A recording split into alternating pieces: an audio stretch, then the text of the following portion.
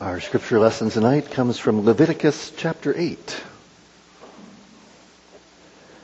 If you came out of the last few weeks on the various offerings wondering, so how do they all fit together? Well, it's almost as though God was like, if you want to understand how it all fits together, I'll give you chapter 8. So hear now the word of the Lord from Leviticus chapter 8. The Lord spoke to Moses, saying, "Take Aaron and his sons with him, and the garments, and the anointing oil, and the bull of the sin offering, and the 2 rams, and the basket of unleavened bread, and assemble all the congregation at the entrance of the tent of meeting." And Moses did as the Lord commanded him, and the congregation was assembled at the entrance of the tent of meeting. And Moses said to the congregation, "This is the thing that the Lord has commanded to be done." And Moses brought Aaron and his sons, and washed them with water. And he put the coat on him, and tied the sash around his waist, and clothed him with the robe, and put the ephod on him, and tied the skillfully woven band of the ephod around him, binding it to him with the band. And he placed the breastpiece on him, and in the breastpiece he put the Urim and the Thummim. And he set the turban on his head, and on the turban in front he set the golden plate, the holy crown, as the Lord commanded Moses. Then Moses took the anointing oil and anointed the tabernacle and all that was in it, and consecrated them. And he sprinkled some of it on the altar 7 times, and anointed the altar and all its utensils, and the basin and its stand, to consecrate them. And he poured some of the anointing oil on Aaron's head, and anointed him to consecrate him. And Moses brought Aaron's sons, and clothed them with coats, and tied sashes around their waists, and bound caps on them, as the Lord commanded Moses. Then he brought the bull of the sin offering, and Aaron and his sons laid their hands on the head of the bull of the sin offering, and he killed it. And Moses took the blood, and with his finger put it on the horns of the altar around it, and purified the altar, and poured out the blood at the base of the altar, and consecrated it to make atonement for it.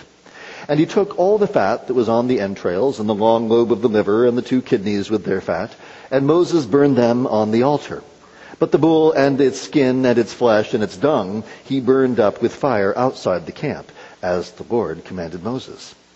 Then he presented the ram of the burnt offering, and Aaron and his sons laid their hands on the head of the ram. And he killed it, and Moses threw the blood against the sides of the altar. He cut the ram into pieces, and Moses burned the head and the pieces and the fat. He washed the entrails and the legs with water, and Moses burned the whole ram on the altar. It was a burnt offering with a pleasing aroma, a food offering for the Lord, as the Lord commanded Moses. Then he presented the other ram, the ram of ordination. And Aaron and his sons laid their hands on the head of the ram, and he killed it. And Moses took some of its blood and put it on the lobe of Aaron's right ear, and on the thumb of his right hand, and on the big toe of his right foot. Then he presented Aaron's sons, and Moses put some of the blood on the lobes of their right ears, and on the thumbs of their right hands, and on the big toes of their right feet. And Moses threw the blood against the sides of the altar. Then he took the fat, and the fat tail, and all the fat that was on the entrails, and the long lobe of the liver, and the 2 kidneys with their fat, and the right thigh. And out of the basket of unleavened bread that was before the Lord, he took 1 unleavened loaf, and 1 loaf of bread with oil, and 1 wafer, and placed them on the pieces of fat, and on the right thigh. And he put all these in the hands of Aaron, and in the hands of his sons, and waved them as a wave offering before the Lord. Then Moses took them from their hands, and burned them on the altar with the burnt offering. This was an ordination offering with a pleasing aroma, a food offering to the Lord. And Moses took the breast, and waved it for a wave offering before the Lord. It was Moses' portion of the ram of ordination, as the Lord commanded Moses. Then Moses took some of the anointing oil, and of the blood that was on the altar, and sprinkled it on Aaron and his garments, and also on his sons and his sons' garments. So he consecrated Aaron and his garments, and his sons' garments with him. And Moses said to Aaron and his sons, "Boil the flesh at the entrance of the tent of meeting, and there eat it, and the bread that is in the basket of ordination offerings, as I commanded, saying, Aaron and his sons shall eat it. And what remains of the flesh and the bread you shall burn up with fire. And you shall not go outside the entrance of the tent of meeting for 7 days, until the days of your ordination are completed. For it will take 7 days to ordain you. As has been done today, the Lord has commanded to be done to make atonement for you. At the entrance of the tent of meeting you shall remain day and night for 7 days, performing what the Lord has charged, so that you do not die. for so I have been commanded. And Aaron and his sons did all the things that the Lord commanded by Moses. This is the word of the Lord. As we've seen, Leviticus is really about two things. There's how you can come before God through the offerings, which is what we've been seeing so far, and then it'll turn to how you can live before God as His holy people. You might say that Leviticus is all about justification and sanctification. Chapters 1 through 7 have laid out the various offerings that God commanded, and now we hear how the priests were ordained. The offerings were very important. God had said, make sure that you do exactly as I've told you. And so also was the mediator who offered them. Israel's priesthood will be hereditary, given that the promises of God revolved around the promised seed, the Son, who would come and deliver His people. There was a fittingness to the idea in the Old Testament that the priesthood would pass from father to son. Of course, that was the anticipatory picture, of course, as the book of Hebrews will say, that Christ Himself will participate in the priesthood of Melchizedek, the order of Melchizedek, which is an order of one. There is a uniqueness to Christ's priesthood, so that while on the one hand these Levitical pictures show forth lots of things about Christ, as we've been suggesting, not only can you not really understand Leviticus without understanding Christ, you also can't really understand Christ without understanding Leviticus. The more you understand about the offerings, the more you realize, when Paul says sin offering, there are some really specific things about what a sin offering is, and we'll see part of that tonight. There are some really specific things about what a sin offering is that you need to understand for what Jesus has done. There's some really specific things about a peace offering that are important for understanding what Jesus has done.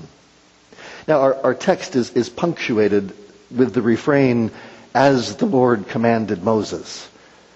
Now, we could just go over to Exodus 29, and where God had laid out in great detail, it's pretty much the whole chapter, is taken up with describing the ritual that Moses is supposed to go through with Aaron and his sons.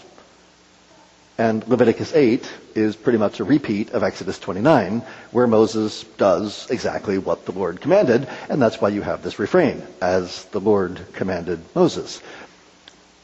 Actually, this week, as I've noticed as I've looked at my old Leviticus series that I'm like, wow, the last time I preached through Leviticus, I really didn't understand this very well, but my son's, Robert was like, but Dad, you've preached this before. And I'm like, really, I have?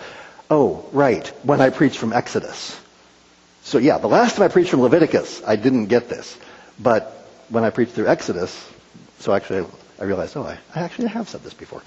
But, so Moses starts by gathering the whole assembly at the tent of meeting, and he says, this is what the Lord says should be done. If you want to know where did the Lord say that, go back and read Exodus 29, because that's where the Lord had said, here's what you're supposed to do. And as Israel gathers, the congregation will witness the consecration of those who will represent them as they bring the offerings of the altar. Who are the priests? Who are the mediators who will intercede for them? Who will help them to deal with their sin and who will bring them near to God? And there are two parts to this consecration. There's the preparing of the priests for the consecration, and then the various offerings related to their consecration. And the first part of the service consists of preparing the priests. And it starts with them being washed, verse 6.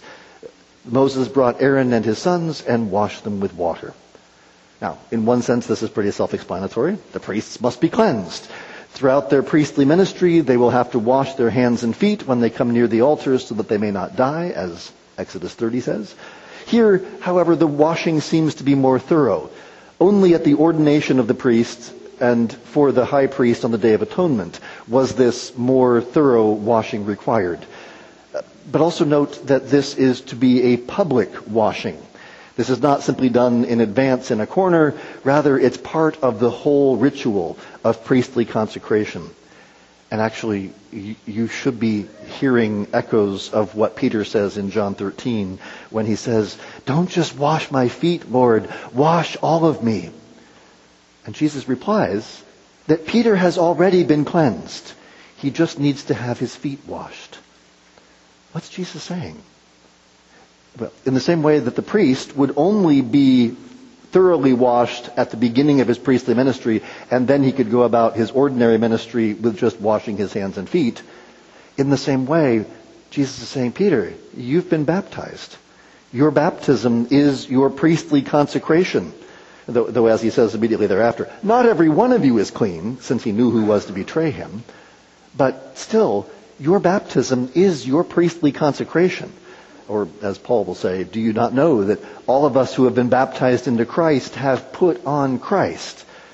And if he is the great high priest and we have put on Christ, then we are sharing in his priestly office. Well, second, the priest was then clothed in verses 7 through 9. And here it describes Aaron's clothes, which Exodus 28 had described in great detail. His undergarment was a tunic that extended to the knees, tied with a sash, and above that he wore a tricolor robe woven in one piece, adorned with pomegranates and golden bells. Then came the ephod, a shoulder garment which covered the breast and back to the waist, and finally the breastpiece, held in place by two shoulder pieces like collars.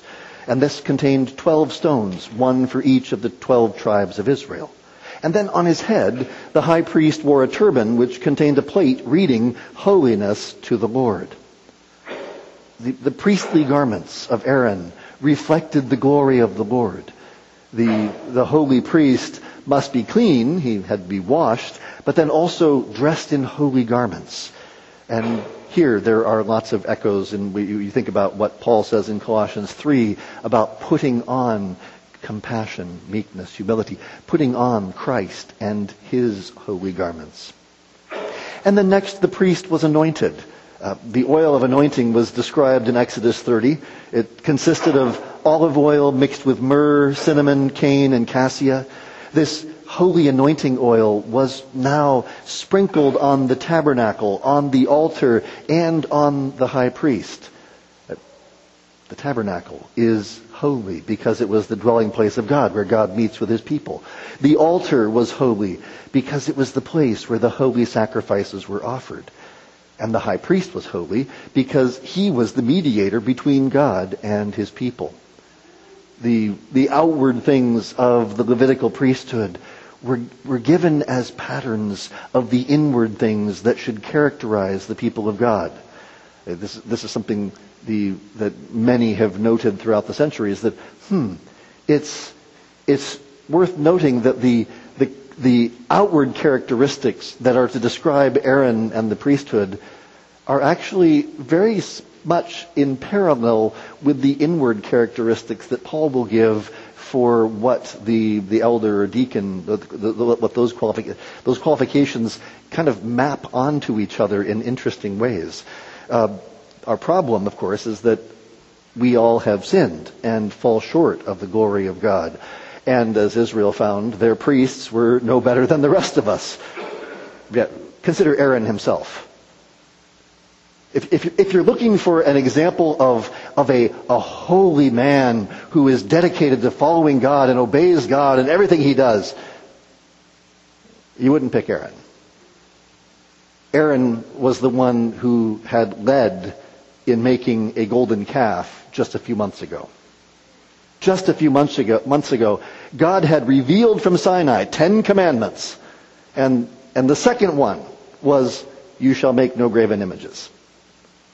And just like within a few weeks, Aaron's making a graven image of a golden calf and saying, behold your gods who brought you out of Egypt.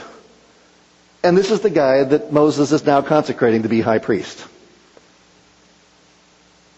It's not because Aaron was the most holy person in the congregation.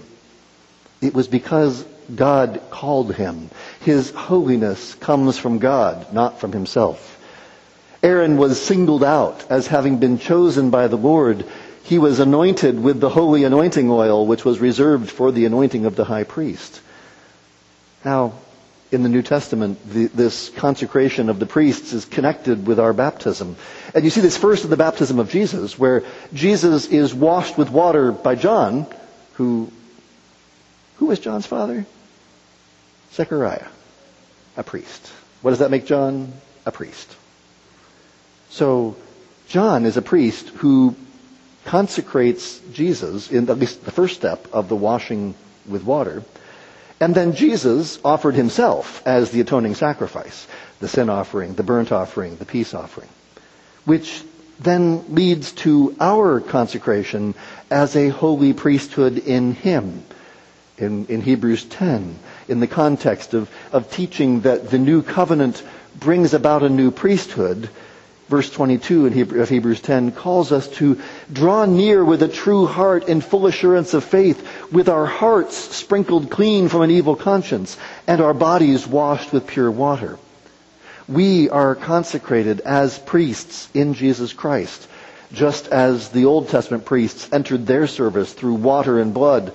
So also the New Testament priesthood, the holy people of God, enter our service through water and blood as well. That we are born again through water and blood, as Jesus says in John 3. The various offerings then take up the main part of the ritual of consecration. There's a bull for the sin offering, and of course, again, if you know the story of Aaron, why was it a bull? Well, here's the guy who made the golden calf. And so what's the sin offering going to be? A bull. There's also the ram for the burnt offering or ascension offering, and another ram for the ordination offering, which, as we'll see, most closely resembles the peace offering, except the only worshipers here are the priests. Now, normally, as we saw in chapters 1 through 7, the burnt offering or the ascension offering is the foundation for all other offerings. But here, for the ordination and the consecration of the priests, we have to start with a sin offering. Why? Well, there's nobody worthy to bring a burnt offering. How can you ascend the hill of the Lord when there is no one worthy to enter his presence? When we talked about the sin offerings a couple weeks ago, we saw that for the sin offering for the priest, that had to be offered prior to his bringing a burnt offering. And so not surprisingly, that's what we see here in chapter 8. Because God provides a way when there is no way. And so Moses brings the bull of the sin offering, and Aaron and his sons lay their hands on the head of the bull of the sin offering. As we've seen, laying hands on the head of the animal sets it apart to be my representative. In the case of the sin offering, the animal takes my sin. And because this animal is now contaminated by my sin, it cannot be burned on the altar.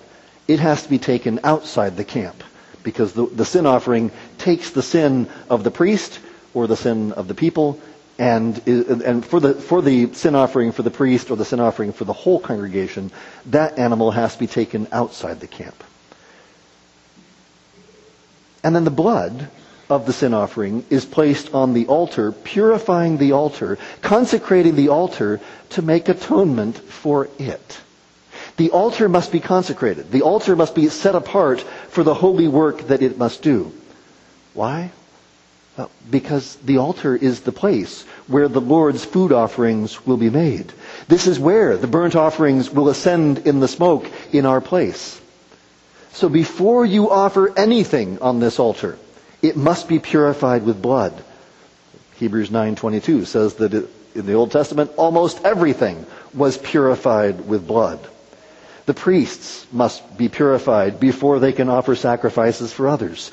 So also the altar must bear the sign of the blood of the covenant before it is fit for the work of atonement. That's why the sin offering cannot be burned on the altar. So just imagine the moment. We got to get this. Okay, we've slaughtered the sin offering, and then Moses says, "Oh, hang on, guys, I'll be back in an hour." Because he's got to burn the sin offering outside the camp, which means, they've slaughtered the animal, they've cut it up in pieces, and now it's possible that Moses sort of says, "Hey, the bonfire's ready, go take it out there." It's possible Moses stays behind, but it does say he, so it's possible also that Moses they went outside the camp. It's going to take a little while to walk out there carrying all the pieces of a bull and then burning the animal outside and then coming back. But as we saw before, the sin offering for a priest or a sin offering for the whole community must be burned outside the camp, because the sin of the priest, the sin of the community, cannot remain inside the camp. It has to be taken outside. That's why Hebrews will point out that as Jesus suffered outside the camp because he was the sin offering in order to sanctify the people through his own blood, so also Hebrews says, therefore let us go outside the camp to him. What can wash away my sin?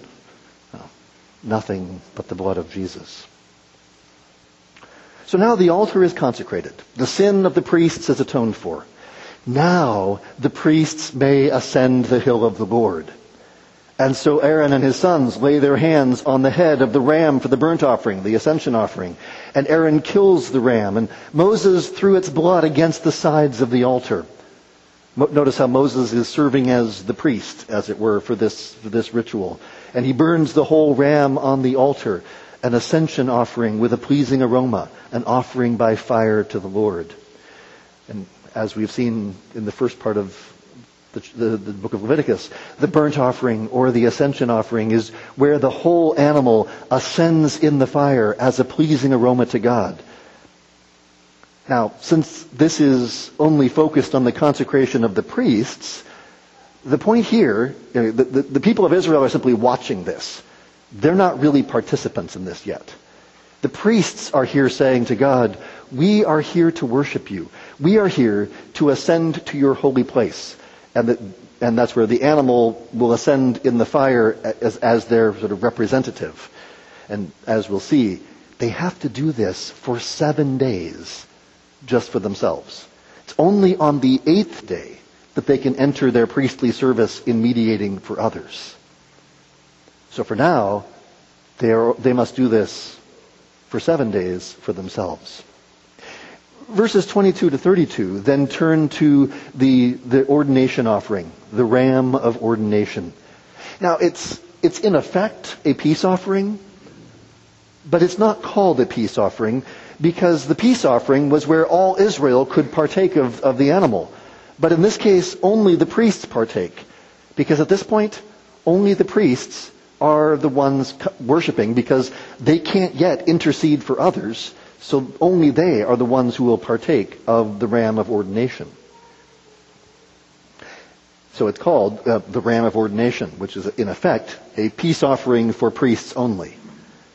But then notice this curious ritual of putting some of the blood on the right earlobe, the right thumb, and the right big toe of Aaron and his sons. And then the rest of the blood gets thrown against the sides of the altar. What's going on with that? Watch the blood. What happened to the blood of the sin offering? The blood of the sin offering was put on the horns of the altar to purify the altar. The altar has 4 horns, that's the base of the 4 corners, and so that blood is put on the horns of the altar and then is poured out at the base of the altar to consecrate the altar and make atonement for it. Then the blood of the burnt offering is thrown against the side of the altar, and the picture there being, it all goes to God. And now the blood of the ordination offering is placed on Aaron and his sons, and then the rest of it is thrown against the sides of the altar. So the blood of the sin offering consecrates the altar. The sin offering itself is burned outside the camp. The blood of the burnt offering is entirely given to God, just like the animal itself. The blood of the ordination offering consecrates the priests, just like they will partake of a portion of the ordination offering. So the symbolism is that it is then pretty straightforward as to what's going on. It's placed on Aaron's right ear that he might hear the word of the Lord, on his right thumb that he might do the word of the Lord in his priestly duties, and on his right big toe so that he might walk in the ways of the Lord. And then the rest of the blood is thrown against the altar, connecting Aaron and his sons with the altar. The same blood that is upon you is upon the altar. Now, or we could just read Hebrews 9. Hebrews 9, verse 11 to 14.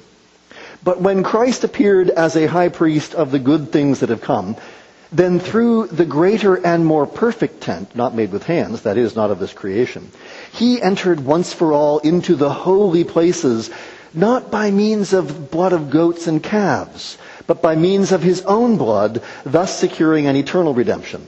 For if the blood of goats and bulls and the sprinkling of defiled persons with the ashes of a heifer sanctify for the purification of the flesh, how much more will the blood of Christ, who through the eternal Spirit offered himself without blemish to God, purify our conscience from dead works to serve the living God? How did Christ enter into the heavenlies, into the heavenly holy of holies? By his own blood. The same blood that has consecrated the heavenly altar has consecrated you.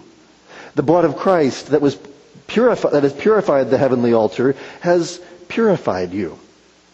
Now you might wonder, why does the heavenly altar need purification? Isn't the heavenly altar already pure? How can, it made by God, made without hands? It needs to be purified, consecrated? What? Well, if we think that way, we're misunderstanding what purification is all about. The purification of the altar does not mean there's anything inherently wrong with the altar. But if an altar is going to be used for sacrifice, if an altar is going to become a place where God and man can meet, then that altar needs to be consecrated, set apart, purified for that purpose. Hebrews 9:23 says, thus it was necessary for the copies of the heavenly things to be purified with these rites, but the heavenly things themselves with better sacrifices than these. The heavenly things, the heavenly altar, the heavenly temple had to be purified with a better sacrifice than what we see here in Leviticus 8.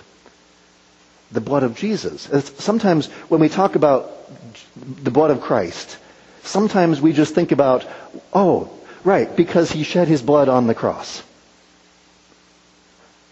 He died on the cross. I guess he shed his blood. But where does the blood of Christ become important in the ritual sense of what is the blood ritual that matters? Hebrews is really clear. Jesus' blood is presented before his Father in the heavenly holy of holies as the consecration of the heavenly altar, so that this is where Jesus' blood, because his death happened on earth. The presentation of but just think about the picture in the Old Testament sacrifices. All of these animals have died before their blood gets used for anything. The animal's death is not where the sort of the importance of their blood comes in. Their blood is then used, why? To consecrate, purify the altar, and that is what Jesus does when he ascends to the right hand of the Father.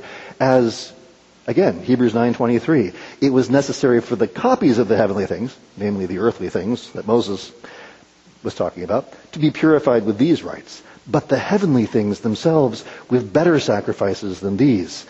And as verse 26 of Hebrews 9 goes on to say, but as it is, he has appeared once for all at the end of the ages to put away sin by the sacrifice of himself.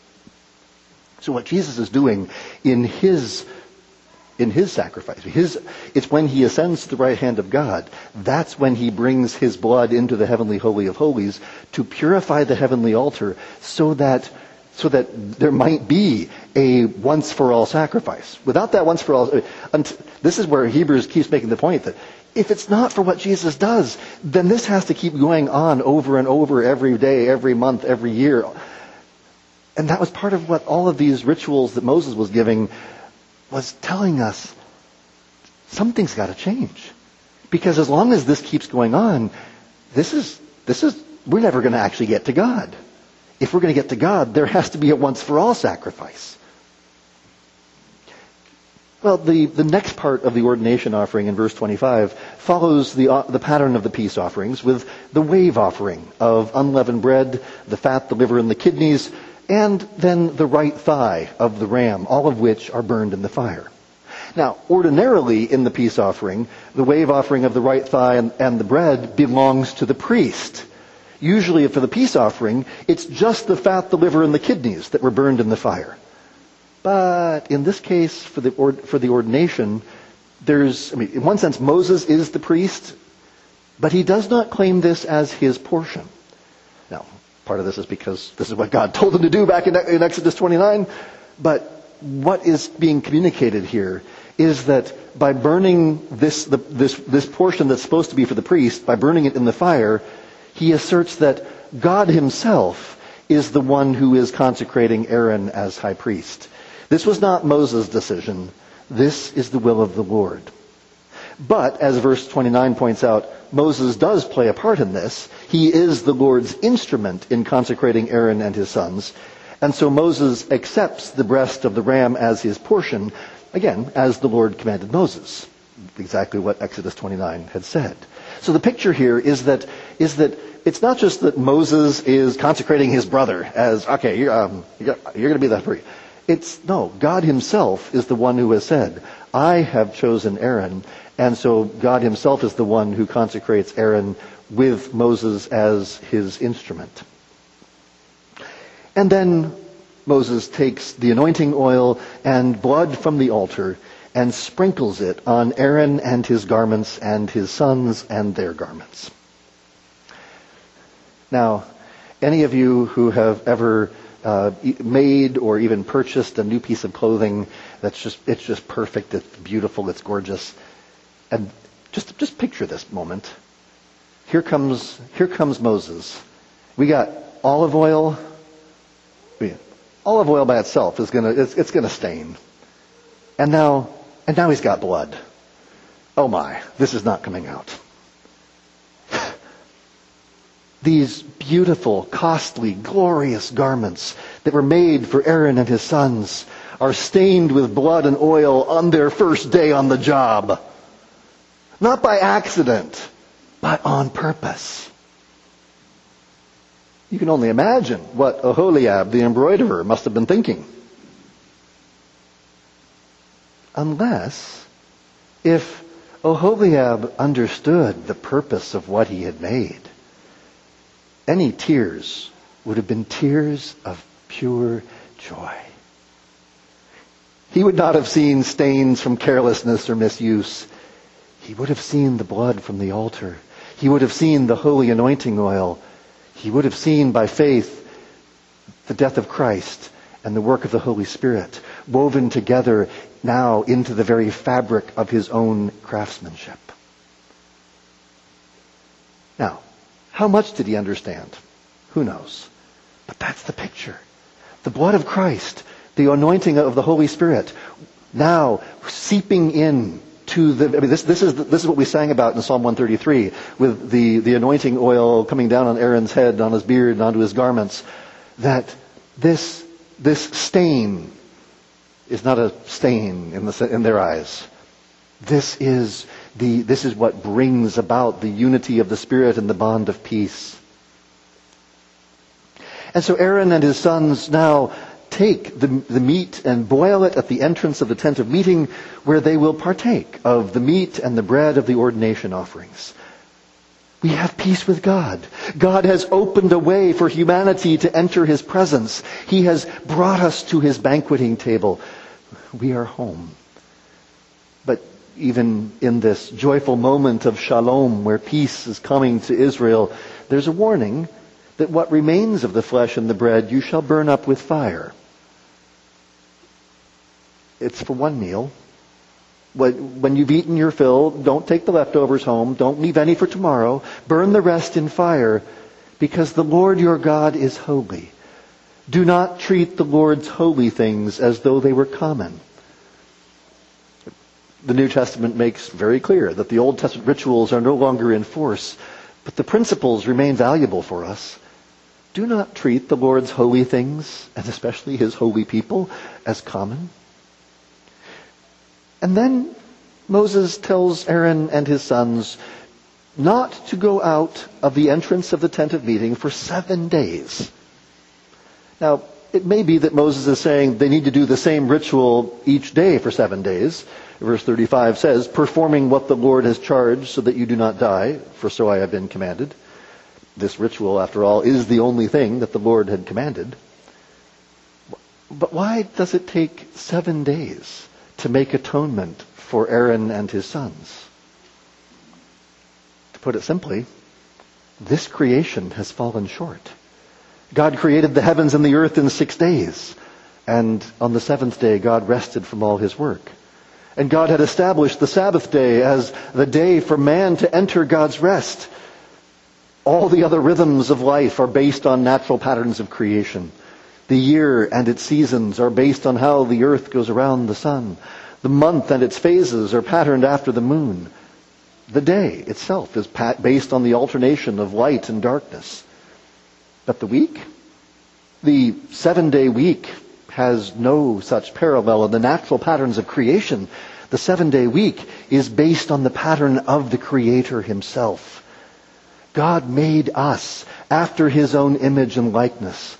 And as he made all things in 6 days and rested on the 7th day, so he created us to be like him, that we might work for 6 days and rest on the 7th.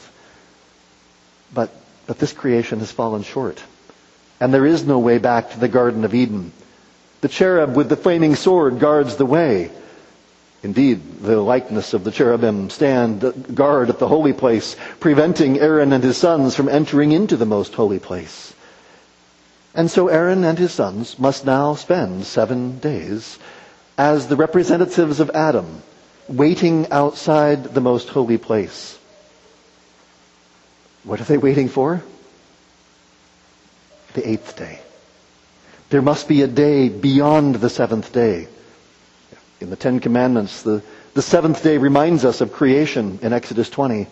And the 7th day reminds us that we were slaves in Egypt in Deuteronomy 5. But that always shows how the 7th day points beyond itself to another day. And then we realize that God was doing this all through the Scriptures. He gave Abraham a sign of circumcision to be performed on the 8th day, because entrance into God's covenant is always an 8th day sort of thing. The priests can only enter their priestly service on the 8th day. The unclean will be cleansed and restored to the community on the 8th day.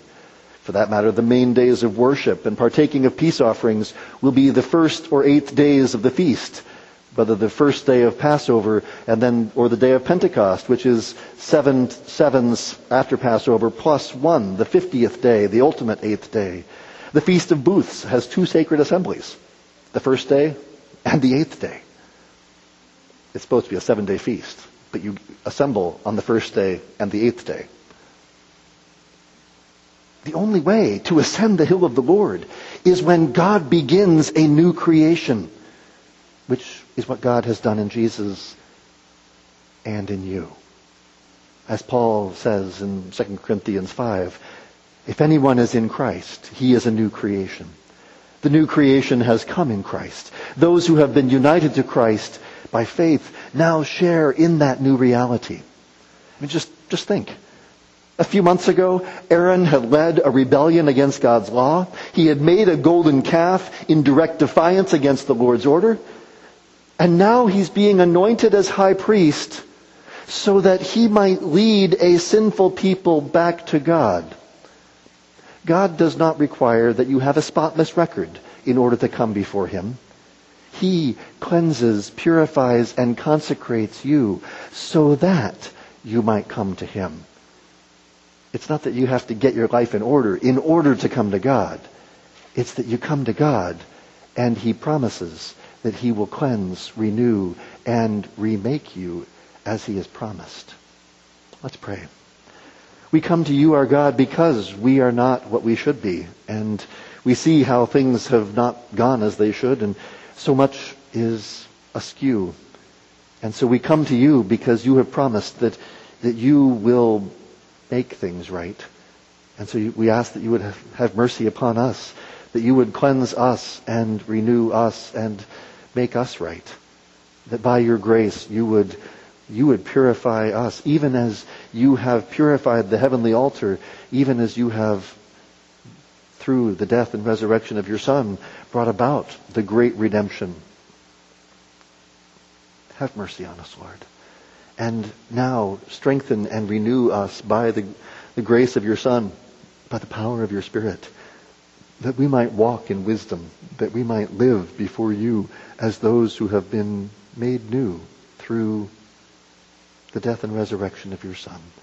Have mercy on us, Lord, and help us in our several callings, that in our homes, in our workplaces, in our communities, in each place where you put us, and in each situation where we find ourselves, help us to show forth your great love and mercy, that we might bear witness to the glory of your Son, our Lord Jesus Christ. Lord, have mercy on those who are straying and those who are suffering and afflicted. Have mercy on those who grieve and mourn, those who are weak and helpless. Help us, Lord, to be your hands and feet, that as you have consecrated us, that we might hear your word and do your word and walk in your ways, that we might be yours forever. Have mercy on us, we pray. In Jesus' name, amen.